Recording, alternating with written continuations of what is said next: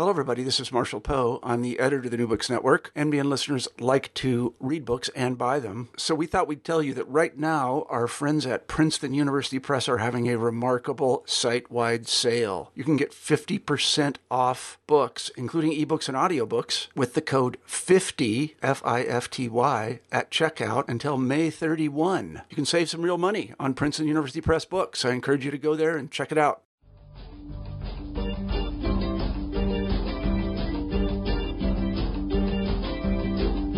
Hello, and welcome to New Books in Philosophy, a podcast channel with the New Books Network.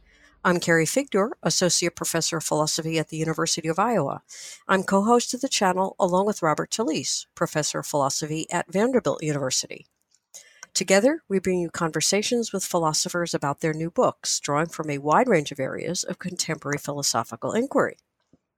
Today's interview is with Jonathan Birch, Associate Professor at the London School of Economics. His new book, The Philosophy of Social Evolution, is just out from Oxford University Press. It seems to go against evolutionary theory for an individual to give up its own chances at reproducing in order to increase the fitness of others. Yet social behavior is found throughout nature, from bacteria and social insects to wolves, whales, and of course human beings. So what makes self-sacrifice to any degree even possible, given that self-interested behavior is the default? In his new book, Birch critically examines the conceptual foundations of social evolution theory, considering debates about kin selection versus group selection, cultural as well as genetic transmissible bases of inheritance, and inclusive versus neighbor-modulated fitness. He also discusses the view of multicellular organisms as societies of cells and extends the concept of genetic relatedness to include cultural relatedness by means of common cultural traits. Let's turn to the interview. Hello, Jonathan Birch. Welcome to New Books in Philosophy. Hi, Carrie. I'm glad to have you here to talk about your book, The Philosophy of Social Evolution. I was just thinking, I've done books on the philosophy of social ontology, what objects are social and institutions, and which is a metaphysical thing. And then I've also done on social cognition, which is about, how we understand the minds and behavior of others. And this is a whole different sort of aspect of the social, you might say, which is how we and, across, throughout the biological world, different forms of, in some way, cooperative behavior have developed through evolution. And so how social behavior evolves. Yeah. So, so this is, and of course, one of the pressing questions today is, well, just has it really evolved all that much? It seems we're not quite as cooperative as we might be. We're not as good as ants. No. So before we get into the book itself, maybe you can say a bit about your background and how you came to write this book. My background, my first degree was in natural sciences at the University of Cambridge, and then I moved in to history and philosophy of science from there. It's one of the great things about that course that there's a kind of history and philosophy of science unit that Peter Lipton was actually teaching, and he was a great inspiration to me, really sort of got me hooked on the subject. And this topic of social evolution, I sort of got into around, I think, about 10 years ago now, in about 2009. I think thinking back to what really drew me to it, there was a paper by David Queller and Joan Strassman published in that year, 2009. It was called Beyond Society, The Evolution of Organismality. And I had no idea what that term organismality was supposed to mean. I just found it very intriguing. And the basic thesis of that paper was that you can see the organism itself as being a kind of social phenomenon, that an organism like a human being, made of countless cells, is a kind of society of individual cells. And I just found that idea so striking, and I'd never come across it before. I just wanted to know, the history of it and the biology of it and the philosophy of it, and try and find out whether it worked or not. And then 10 years later, that is kind of one chapter of the book, The Multicellular Organism as a Social Phenomenon.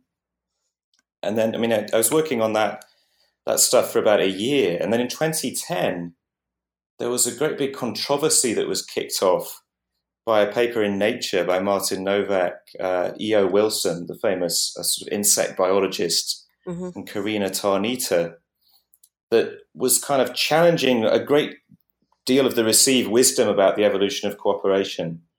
So that was really kind of crucial for me too, because it sort of felt like the rug was being pulled out from under my project, because I just started on this project trying to make sense of the organism as a social phenomenon, as this product of social evolution, and learning about the basic principles of social evolution.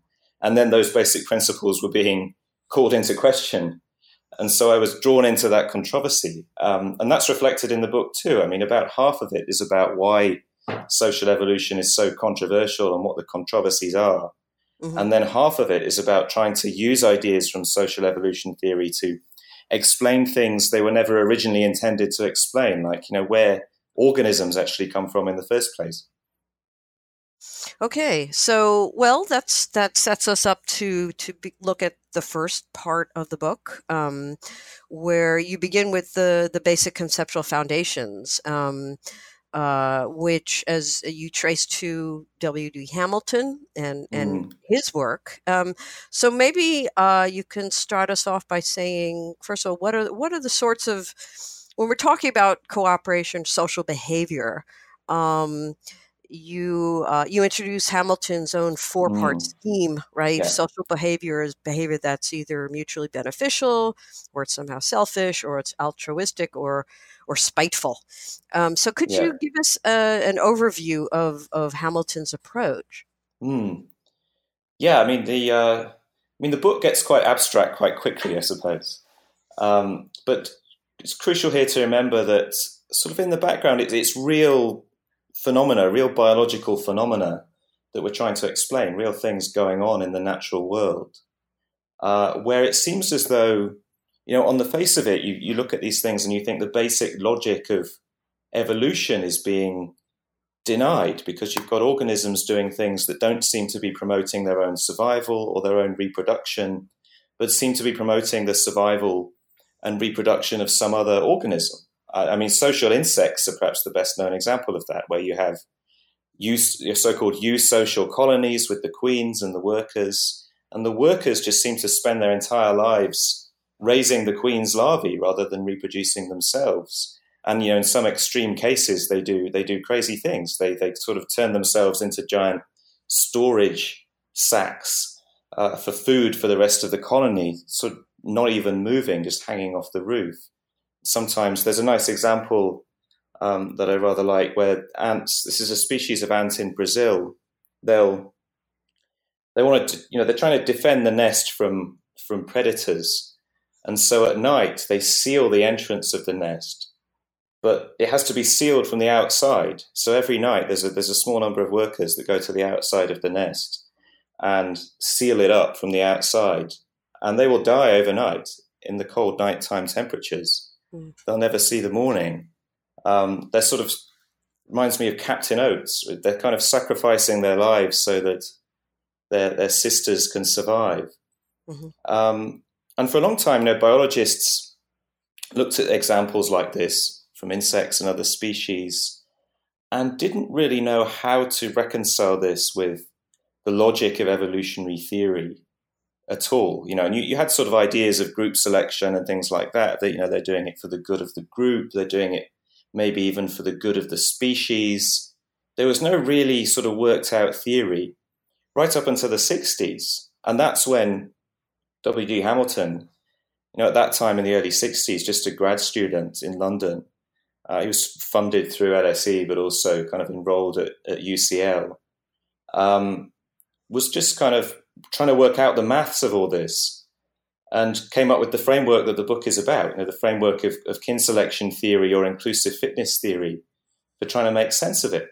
And his framework is quite an abstract framework. And in a way, the first thing he does is sort of abstract away from the kind of biological details of particular cases of social behavior and comes up with this way of sort of classifying behaviors by the kinds of effects they have on the fitness or reproductive success of the organism that performs the behavior and the organism that's affected.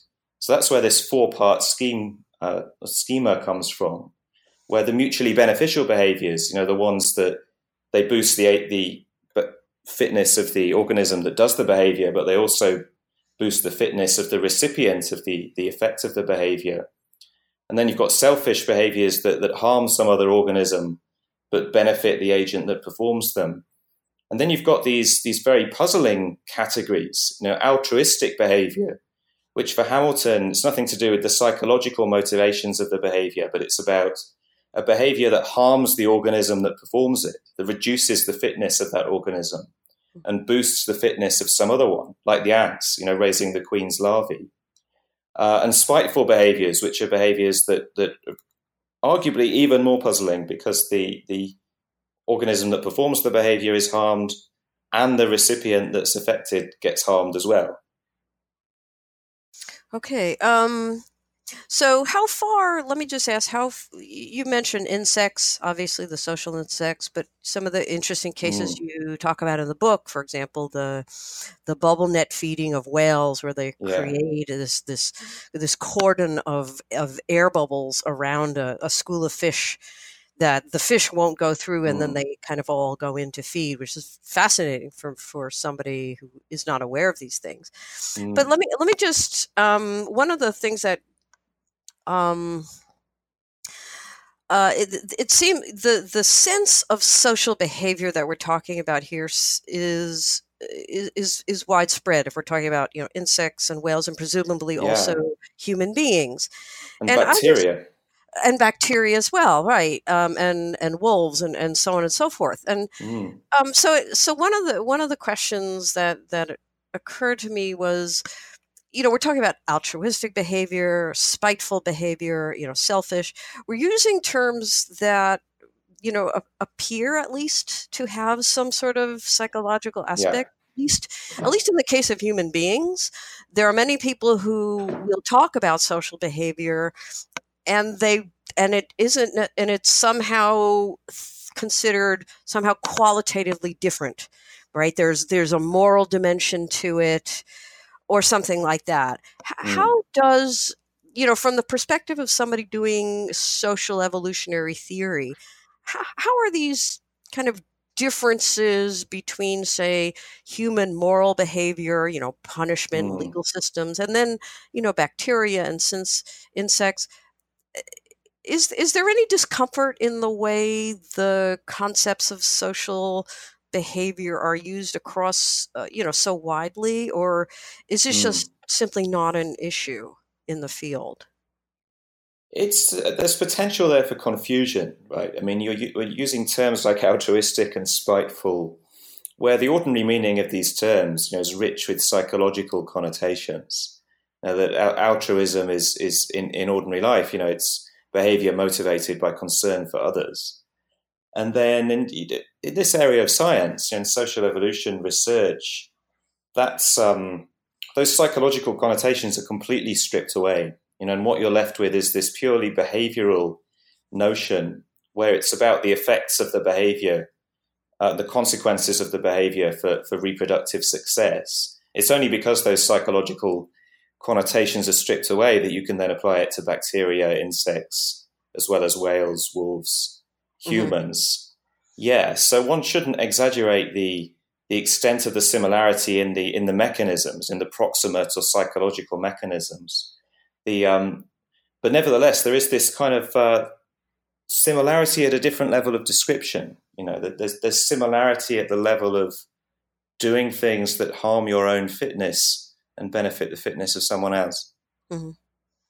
Okay. So what is Hamilton's rule? I mean, that's kind of the, it does, there are there's a lot of technical discussion in the book, but also you take the time to explain things for people who are not well versed in that. But Hamilton's rule itself is an important concept or part of the whole package. So could you explain the rule and then how you interpret it as more of an organizing framework than a exactly rule? Yeah, it's an important idea, for Hamilton, and an important idea in the book, because I sort of argue that it provides this organizing framework for social evolution research. Yeah, so this is kind of Bill Hamilton, back in the 60s, still a graduate student, really had incredibly insightful ideas. I mean, there's almost no one else like him in the history of evolutionary biology, I think, except Darwin, of course, and arguably R.A. Fisher. Just the coming out of nowhere, these insights. And perhaps the single most important one is this idea that has come to be known as Hamilton's rule, after Hamilton, which is a kind of it's trying to capture a sort of fundamental condition describing the circumstances under which a social behavior will evolve by natural selection.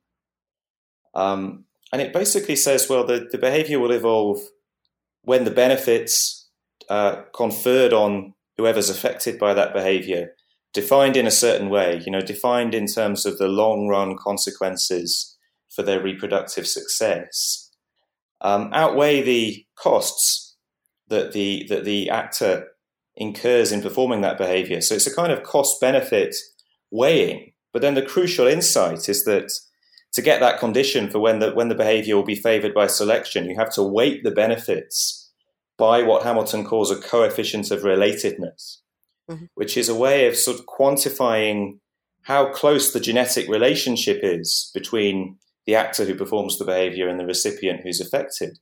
And it's capturing in a mathematically rigorous way the kind of insight that was expressed by JBS Haldane in this kind of famous story about, he was in a pub it's John Maynard Smith who tells this story, that they were in a pub together in London, and someone asked Haldane, under what conditions would you jump into a river to pull out someone drowning in it? And Haldane supposedly calculated on the back of an envelope for some minutes and said, well, I'd do it for 2 brothers or 8 cousins. And it's this idea that whether the behavior will be selected or not, whether the gene will spread in the population, crucially depends on how closely related the recipient is to the actor. So how likely it is that by performing that altruistic behavior, that behavior that helps them, you'll actually increase the representation of that gene in future populations. That's the insight Hamilton's rule is basically capturing. Okay, and you kind of reinterpret it to some extent anyway, in response to some of the objections to it. One being that it's supposedly tautological. I mean, this was, I think, E.O. Wilson and other people this, push back against it. So can you explain that generalization that you that's right. Yeah, I mean, so Novak and Tarnita and Wilson in that paper from 2010 I mentioned make the claim that Hamilton's rule almost never holds. They say this is almost never a correct description of the conditions for evolution of social behavior. And it all depends on how the terms in the rule are defined, basically. That, critics of Novak and Tarnita and Wilson have hit back at that, saying, look, it's not true that it almost never holds. It's actually an incredibly general result, that requires virtually no assumptions at all. But it all depends on how you define cost and benefit. And you need to define cost and benefit in a particular way for that to be true. You need to define it as in a statistical way. You need to define, the cost of a social behavior as kind of the fitness cost that is statistically associated with possessing the genes for that behavior. And you need to define benefit and relatedness in particular ways as well. And then the next sort of step in the debate is that the critics of Hamilton's rule, at that point fire back and they say, well, you've generalized the meaning of cost and benefit and relatedness to such an extent, that's been so generalized compared to its ordinary intuitive meaning, that what you've now got is this kind of tautology that really sort of says nothing. If it's as general if it's so general that it covers every process of natural selection, no matter what the details they say, then it's not really saying anything about those processes and can't really play any explanatory role. But I reject that, and I reject that by arguing for this claim that, Hamilton's rule is really, its role has often been misunderstood. Its role is actually the role of what I call an organizing framework. It's not something that gives us a kind of complete explanation of how social behavior evolves. It's not something that settles all the questions we want to ask about social behavior, but it helps us sort of organize inquiry, helps us organize the kind of more detailed explanations that we're going to give. And those are like, you have direct versus indirect fitness explanations, and then hybrid explanations, and then non-selective explanations. Could you explain those? Yeah, well, that direct versus indirect fitness is kind of the crucial distinction Hamilton's rule gives us, because there are some social behaviors that require positive RB, where R is coefficient of relatedness and B is the benefit, because they impose some kind of cost on the actor. And then there are social behaviors that are not like that. They don't require positive RB to evolve because the actor actually benefits over the long run. And in fact, a lot of social behavior is really in that second category. Organisms do it because over the long run, it benefits them in terms of their direct reproductive output. It's just that you often have to wait a while for those consequences to come back. Cases of reciprocity are fundamentally like that, where in vampire bats, for example, the vampire bats will kind of share, when they've got a blood meal, they feed on the blood of other things, they will share it with other bats in the group that have previously shared blood with them. So there's this reciprocity going on. But that reciprocity is really a way that brings benefits to the organism that performs the behavior over the long term. So in the end, the explanation for why that behavior evolves is a direct fitness explanation. It's not one that fundamentally relies on positive relatedness. And then you've got this other category, of social behavior where the explanation really does fundamentally rely on there being some positive relatedness there. And a lot of, behaviors that are genuinely biologically altruistic, including the behaviors of worker insects in ant colonies and things like that, are in that category of things, I think, that have to be given a kind of indirect fitness explanation in terms of benefits that fall on relatives. And then you mentioned the other two categories. There's also this important category of hybrid explanations where you have both kinds of effect at work. There's benefits falling on relatives, and there's also benefits coming back to the actor. So the trait basically evolves for two different reasons. And then you've got non-selective explanations. And I think this is an overlooked category, and an overlooked role of Hamilton's rule is to tell us when we have to look for an explanation that's not selective. Because if RB does not outweigh C, if we find that RB is less than C, benefits related by relatedness is less than cost, that tells us we then have to go and look for some explanation that is not appealing to natural selection, but is appealing to some other kind of evolutionary process. And that's a crucial part of the Hamilton's rule explanatory role as well. Okay, so you mentioned the concept of kin selection and group selection, and one of Hamilton's innovations was the concept of kin. Group selection had already existed in some way. Kin selection was the innovation. Can you explain these two and how they differ? Well, that's the whole chapter of the book. Yeah, it's this strange debate actually, where they originally seemed like very, very different ideas. As I said, the idea of group selection really, I would say, predates the idea of kin selection as a kind of well-known mode of evolutionary explanation. Because before Hamilton, people were talking about trying to explain social behavior in terms of what it does for the good of the group. And then Hamilton was deeply opposed to that. And indeed, it is just a very flawed way of thinking about evolution. Because there's selection within groups, not just between them. Within group selection is usually stronger. So things, don't generally evolve when they're for the good of the group. And Hamilton came along with this different way of explaining social behavior in terms of benefits falling on individuals who are your genetic relatives. So it's this kind of individualistic mode of explanation. But that was the 60s view, different ideas, individualistic mode of explanation versus more of a kind of group mode. And then it all got a bit more complicated, because starting with Hamilton, and then other people picked up this idea, kin selection and group selection started to be seen as really being just different ways of describing the same idea. And it's not easy to see why that happened, but basically it's that, both ideas underwent a process of generalization. Mm-hmm. You start off with this nice idea of kin selection's benefits falling on your close genetic relatives like brothers or cousins. And then it gets generalized. And people start to say, well, they don't have to be brothers or cousins, as long as there is a genetic correlation there of some kind, as long as they're sort of more closely genetically correlated with you than just a random organism from the population, then that's still kin selection in a broad sense of the word.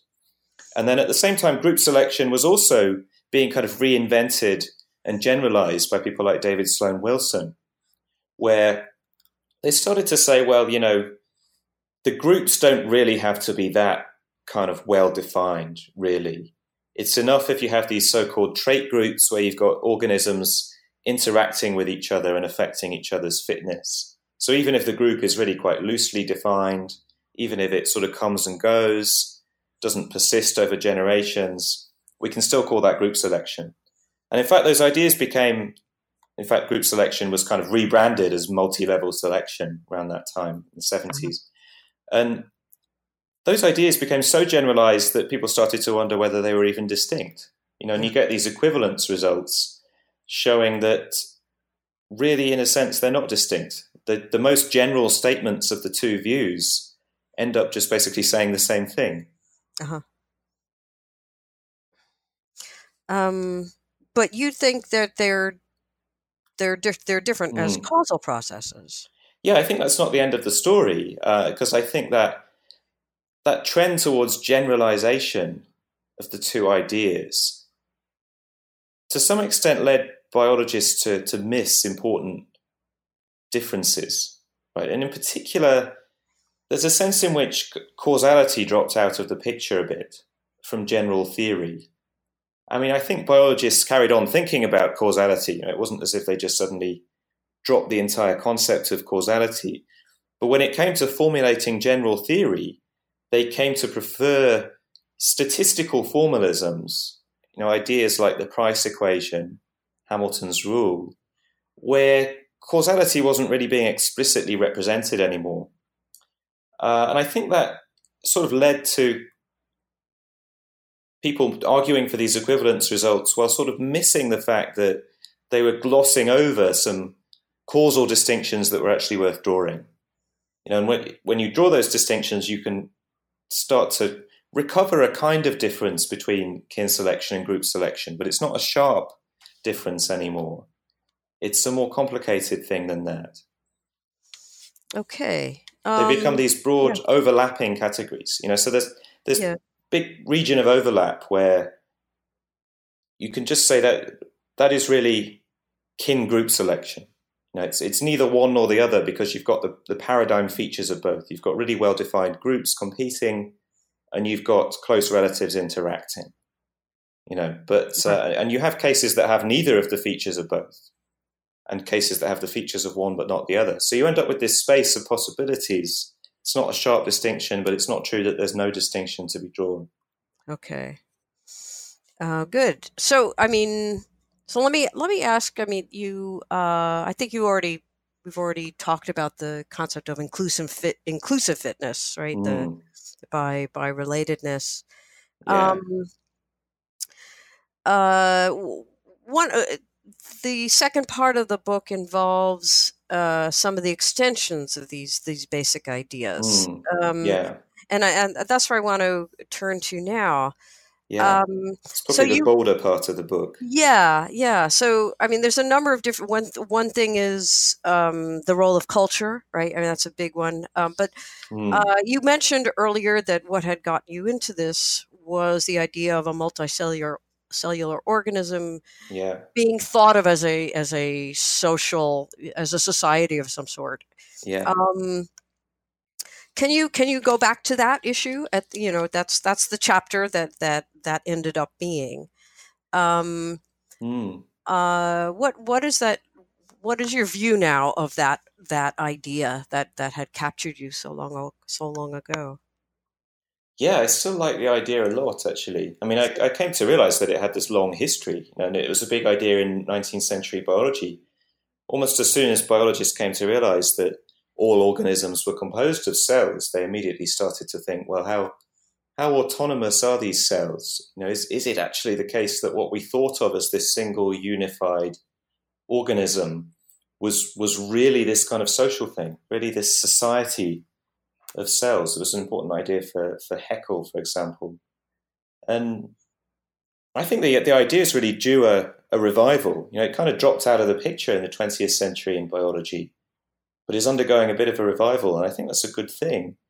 I kind of think it's one perspective on the organism among many, right? And you don't have to think of organisms as societies, but for certain purposes, it's a very, very useful perspective, I think. And I think that particularly if you're trying to explain why there are multicellular organisms at all, most life on Earth is unicellular. Single-celled organisms like bacteria, they seem to be having a good time. They split in half every 20 minutes. They're reproducing very fast. They seem to be doing great in evolutionary terms. And it leaves you with this interesting puzzle about why it was ever advantageous for cells to get together and form multicellular organisms. I mean, we're used to thinking of ourselves as somehow the pinnacle of evolution, right? So, of course, inevitably everything led to us. Mm-hmm. It's really not like that. It's actually quite a puzzle to explain why there would be multicellular organisms at all, and why it couldn't just carry on being the case that all life on Earth was unicellular. And I feel like a social view of the organism helps a bit with that puzzle, because it gets us thinking about the organism in the right way. It becomes a question about cooperation and altruism. And why did some cells evolve to kind of altruistically dedicate their lives essentially to helping other cells to reproduce, which is what most of the cells in your body are doing? Huh. So only a very, very small number will ever have a chance of producing a new organism.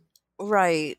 Well, then what accounts for, I guess, the unity? I mean, this is not something you go into in the book, but I mentioned that I've discussed some books on social ontology, and there, of course, one of the big issues is whether we should quantify over groups of people, right, as individuals themselves, sort of super individuals, and so it seems like there's a number of different levels of conglomeration or cooperation, or I'm not sure exactly what would be the right concept. Yeah, where you can talk about the single cells, you can talk about bacterial colonies or ant colonies. Yeah, you could talk about an individual multicellular organism, and you can talk about an individual. A club or some very tightly knit group, maybe a cult or something. From your perspective, I mean, how would one? Are there tools in social evolutionary theory that would enable one to distinguish these, or are they really just kind of on a par in terms of social evolution? You're thinking about groups of humans here. Or like, why not have you have the wolf, who is the multicellular organism, but you also have the pack, right? And why not just, or flocks of birds are another good example. You have each individual bird who is a multicellular organism, and we quantify over the birds. But then the question is, well, why not quantify over the flock, because it has all these coordinated behaviors and so forth. That's right. I think when you're looking at insects, that is a great question to ask, because some insect colonies become so richly cooperative. There's no opportunity really for a worker in a sort of advanced eusocial insect species to have any kind of life outside of the group. It's committed to the group. It's got no other way of living. In those sorts of contexts, it can be very, very useful as a shift in perspective to think of the entire group as being the organism here. And those individual ants are really playing the same role that the cells in our body play in us. I think you need a certain level of complexity for that to become a useful perspective. Right? So I'd say with wolf packs and flocks of birds, the cooperation is too loose. It's too possible for an individual to sort of change group. And the division of labor within the group is not as defined. But when things get to extremes, like you see in insects, there is this gradual shift, and for many purposes, it can be more sensible to see the group as the organism, and not even a kind of superorganism. You sometimes hear this term superorganism in the context of insects, but I don't really like that term. I mean, you don't need to call it a superorganism. You can just say it's an organism. It's exactly the same thing as us. It's individual lower level units cooperating with each other very, very closely. Uh-huh. So would any human groups by those criteria, count as individuals, on your view? No, I don't think so. No, in that the amount of sort of disharmony and conflict within human groups, I think, is the overwhelming feature of them. I mean, it's about whether there are processes that really reliably stabilize cooperation and that allow it to ratchet up to ever more extreme degrees, to the point where an individual really can't have any existence outside of that group. And for whatever reason, it seems like maybe humans might have been at the early stage of that kind of transition. It could have been the early stage of a transition to a higher level of individual. But it seems as though that transition has stalled, I think. We haven't got there, right? It seems as though human groups are never really such that an individual can have no existence outside of the group they're in. They're never really cooperative to the same extent as an ant colony. It's always, compared to chimpanzees, there's far more cooperation. But compared to ants, there's far more conflict. Right. And yet we do manage to have languages which require a great deal of cooperation, obviously. Yes, mutually beneficial cooperation. Yeah. We struggle a bit with altruism, I think, in the biological sense of the term. Why is that? Well, part of it is that I think a lot of human evolution, took place in small groups. Those groups were not composed, or may well not have been composed, of close genetic relatives. So human evolution is kind of, for the most part, cooperation between non-relatives. And it's really very challenging to have stable biological altruism between non-relatives. In the end, it's much, much easier to have stable cooperation that is mutually beneficial. And I think on the whole, that's what humans do. We've been incredibly successful at developing ways of cooperating for our mutual benefit, including networks of reciprocity and things like that, which, as I said earlier, can really be thought of as cooperating for mutual benefit in a broad sense. That's what we're very good at. But when it comes to real biological altruism, sacrificing your own chances of survival and reproduction so that someone else can increase theirs, I would say I think that most of that is directed at close genetic relatives. There are things we do for our own children, for example, that we probably wouldn't do for anyone else. Which is kind of unfortunate in our situation now with global warming. There seems to be some big effects of this inability to cooperate. That's right. Yeah, we suffer terribly from public goods problems, collective action problems, free rider problems. And this is unsurprising because we now live in these very, very large societies where these problems are rife and free riding is easy, particularly on things like carbon emissions. And we don't have that genetic relatedness that is there in insects and bacteria and among the cells of our own body to overcome that. So we've been inching a bit towards another big topic, which is cultural relatedness, or Yeah. cultural transmission. Just to get into that aspect of the whole idea of social evolution, a lot of what we've been talking about so far, and certainly in Hamilton and classical so-called evolutionary Mm. theorists, it's all genetic. It's your Yeah. two brothers or eight cousins, right? Yeah. um, it's not culture, and yet Mm. culture does play an important role in some way in terms of in one of the methods of inheritance. So could you Yeah. introduce a bit of how culture enters into the whole idea of social evolution? Yeah, I mean, this is important in humans, right? In understanding human evolution, quite possibly also important in some other species too, including perhaps cetaceans like whales and dolphins and other primates like chimpanzees, but overwhelmingly important in humans. Now, it's this recognition that humans have created a different kind of inheritance system. I mean, we have the genetic inheritance system, of course. We inherit traits from our biological parents genetically. But in addition, we're very, very good at sort of high fidelity, high bandwidth social learning skills, values, beliefs, ideas from each other.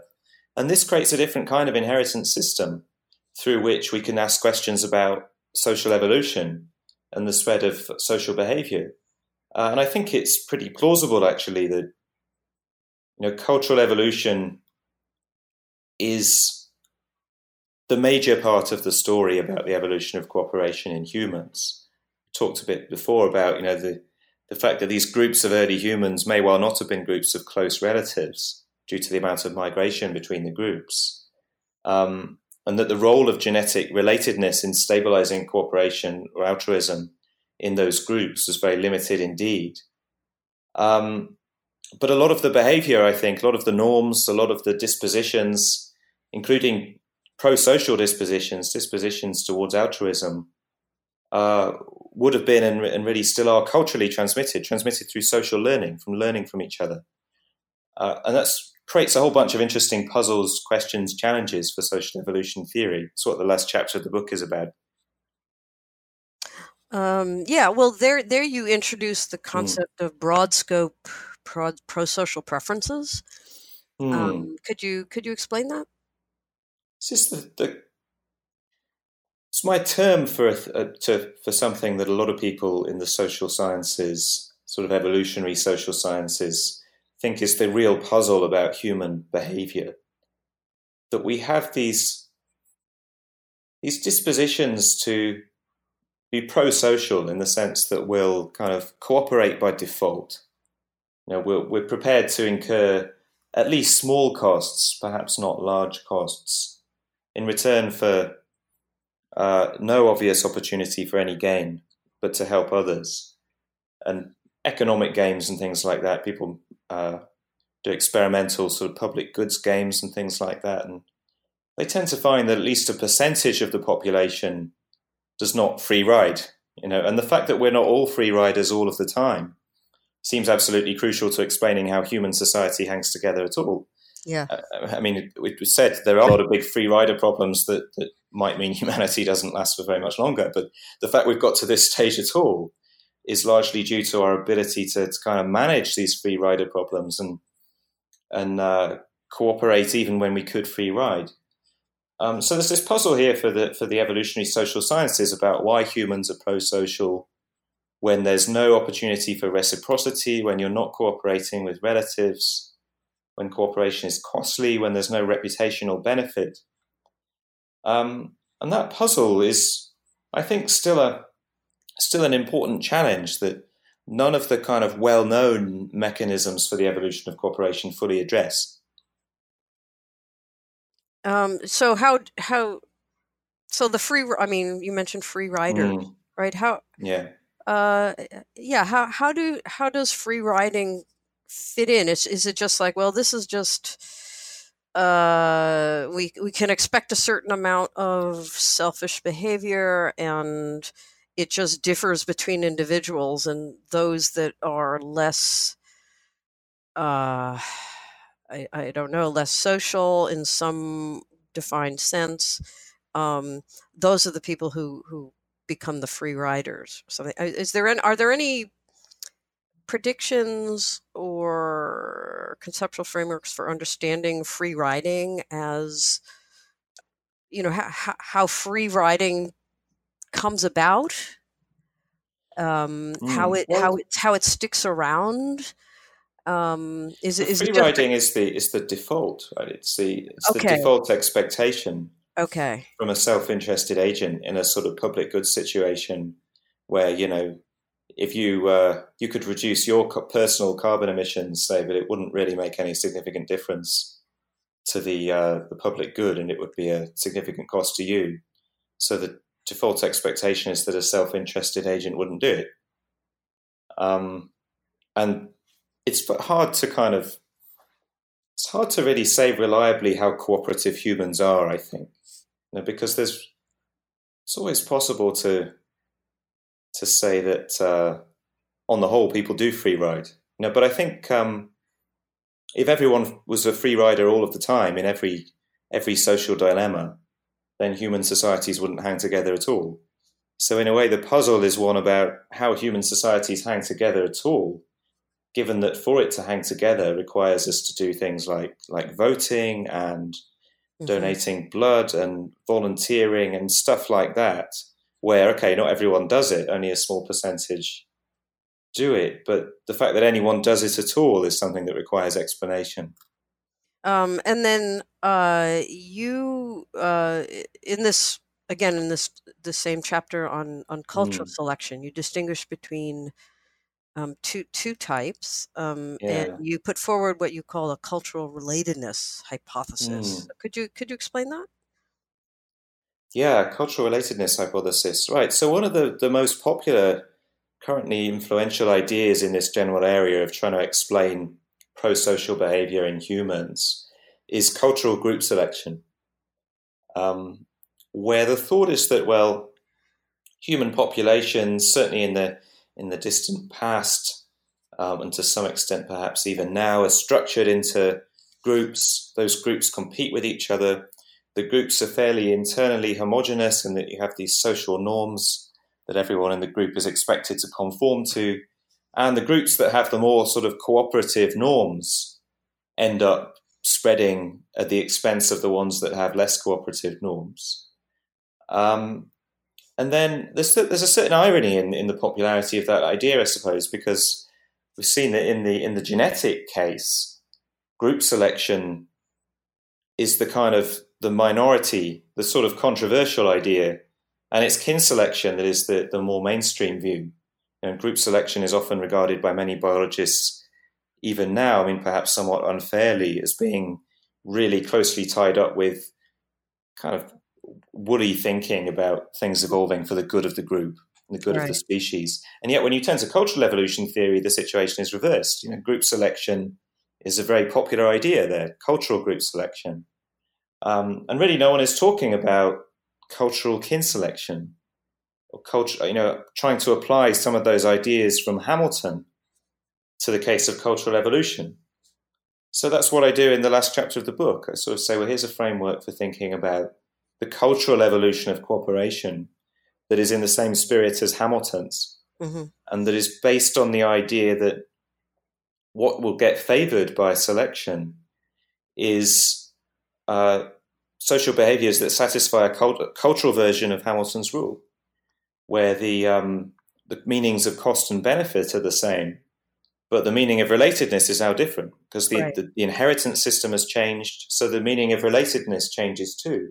And it becomes, rather than being a measure of genetic correlation, becomes a measure of cultural correlation between the interacting agents. So cultural kin selection would be, such things as your religious kin, co-religionists, same language group. Are these the sorts of things that you have in mind? That's the sort of thing where it depends on the precise trait of interest. But the thought is that, well, there are various processes that cause some people to be, in a manner of speaking, your cultural relatives, where you might not know them as individuals, but due to the structure of the population, they're much more likely than average to share the cultural beliefs, values, or skills that you do. And then the nature of the process in question will depend on the particular trait you're interested in. So if the particular trait was a religious belief, a belief about a deity or something, then it would be religious processes, processes of grouping people by religion that would create these patterns. And it would be other members of the same religion that would be your cultural relatives with respect to that trait. Mm-hmm. Okay. So let me just one final question, and it kind of goes beyond what you've talked about in the book. I was thinking about the hierarchies in human society, and I think you do touch at one point on the evolution of hierarchy, because cooperation, of course, as such, doesn't have with it hierarchy. So could you say that? And kind of behind that question, of course, is the whole idea of social roles that themselves kind of create and maintain various hierarchies, at least in a human society, right? Which are pretty pressing issues these days. Yeah. So could you, how does hierarchy? I mean, hierarchy doesn't seem to benefit anybody except for the people on top. Yeah, the elites. Yeah. It's an interesting puzzle. I mean, a lot of Kim Sterelny's recent work is addressed at this puzzle, where it's generally thought that the Pleistocene, prior to about 12,000 years ago, human populations were structured into smallish groups. You'd have a sort of residential camp or band of maybe 25 to 100 individuals, and those bands would be relatively egalitarian. Not in the sense that everyone kind of had explicit egalitarian beliefs, but in the sense there'd be no real hierarchy of control in those groups. People would share food with each other, things like that. And then if that hypothesis is correct, then you've got some sort of transition that occurs about 12,000 years ago, when humans go from hunter-gatherer foraging societies to kind of settled agrarian societies. You've got this puzzle about why that came along with hierarchy and the loss of forager egalitarianism, the loss of equality, the emergence of these elites that control the masses. And it is an interesting puzzle, because you might intuitively expect that that sort of arrangement would be destabilized by uprisings from the masses, and evidently that hasn't happened. I mean, one possible explanation that Kim has talked about is that, well, if you believe some of this cultural group selection stuff, if you believe that the populations were divided into these tribal groups almost that were constantly at war with each other, constantly fighting each other, then you have the basis for a hypothesis where, within the groups, it doesn't pay to, it's bad within groups to have this hierarchical structure, but it might help you in the between-group competition if it's the case that having a hierarchical structure within the group somehow sort of improves your ability to win wars, because you've got this central organization, central leadership, clear command hierarchies, things like that. Mm-hmm. So it's a hypothesis. So don't know if I believe it or not, but I was just going to ask if this is something you buy into or not. It's I'm always skeptical of almost any hypothesis about human evolution that requires very sharply delineated group structure. Because I think it's a very natural thing for us to assume that there was that kind of group structure, but I'm not convinced that it's borne out all that reliably by contemporary ethnography. I mean, I think often the reality in human populations is that the populations are very fluid, groups blur into each other, people have these shifting identities, someone can be part of more than one group, And I think people in the cultural evolution field often exaggerate the groupiness of human populations. They often reify groups. They make them more real than they actually are in the human case. That's my suspicion, I think. Huh. Well, it injects a bit of optimism, I think, to the idea of social change. Even if you add change, yeah, even if you have social, cultural kin select. I mean, the genetic. There's not much you can do about who your relatives are, and that's just kind of a given biological fact. Yeah, and that can't be changed. Culture. Once you add cultural evolution, cultural inheritance through social learning, there's an obvious sense in which that's much more, that is more fungible, but yeah, it's not clear the extent of how fungible it is. And when you suggest that groups are really not, they're not rigid in a way that you might, that people working in cultural evolution tend to reify them a bit more than is really justified. That appears to suggest that some of the adjustments to human cooperation in society and the organization are themselves fungible. Could be. Well, certainly population structure in humans is incredibly fluid. When inheritance is cultural, inheritance itself becomes rather more fluid, rather more open-ended. It's very unclear. You're not constrained to just producing a small number of descendants who are very closely related to you. You can have cultural influence on a large scale, and yet, I do think there's a sort of bleak idea at the heart of social evolution theory, which is this idea that for an altruistic behavior to evolve, it fundamentally has to be the case that the benefits of that behavior fall on recipients who are more likely than average to share the transmissible basis of that behavior.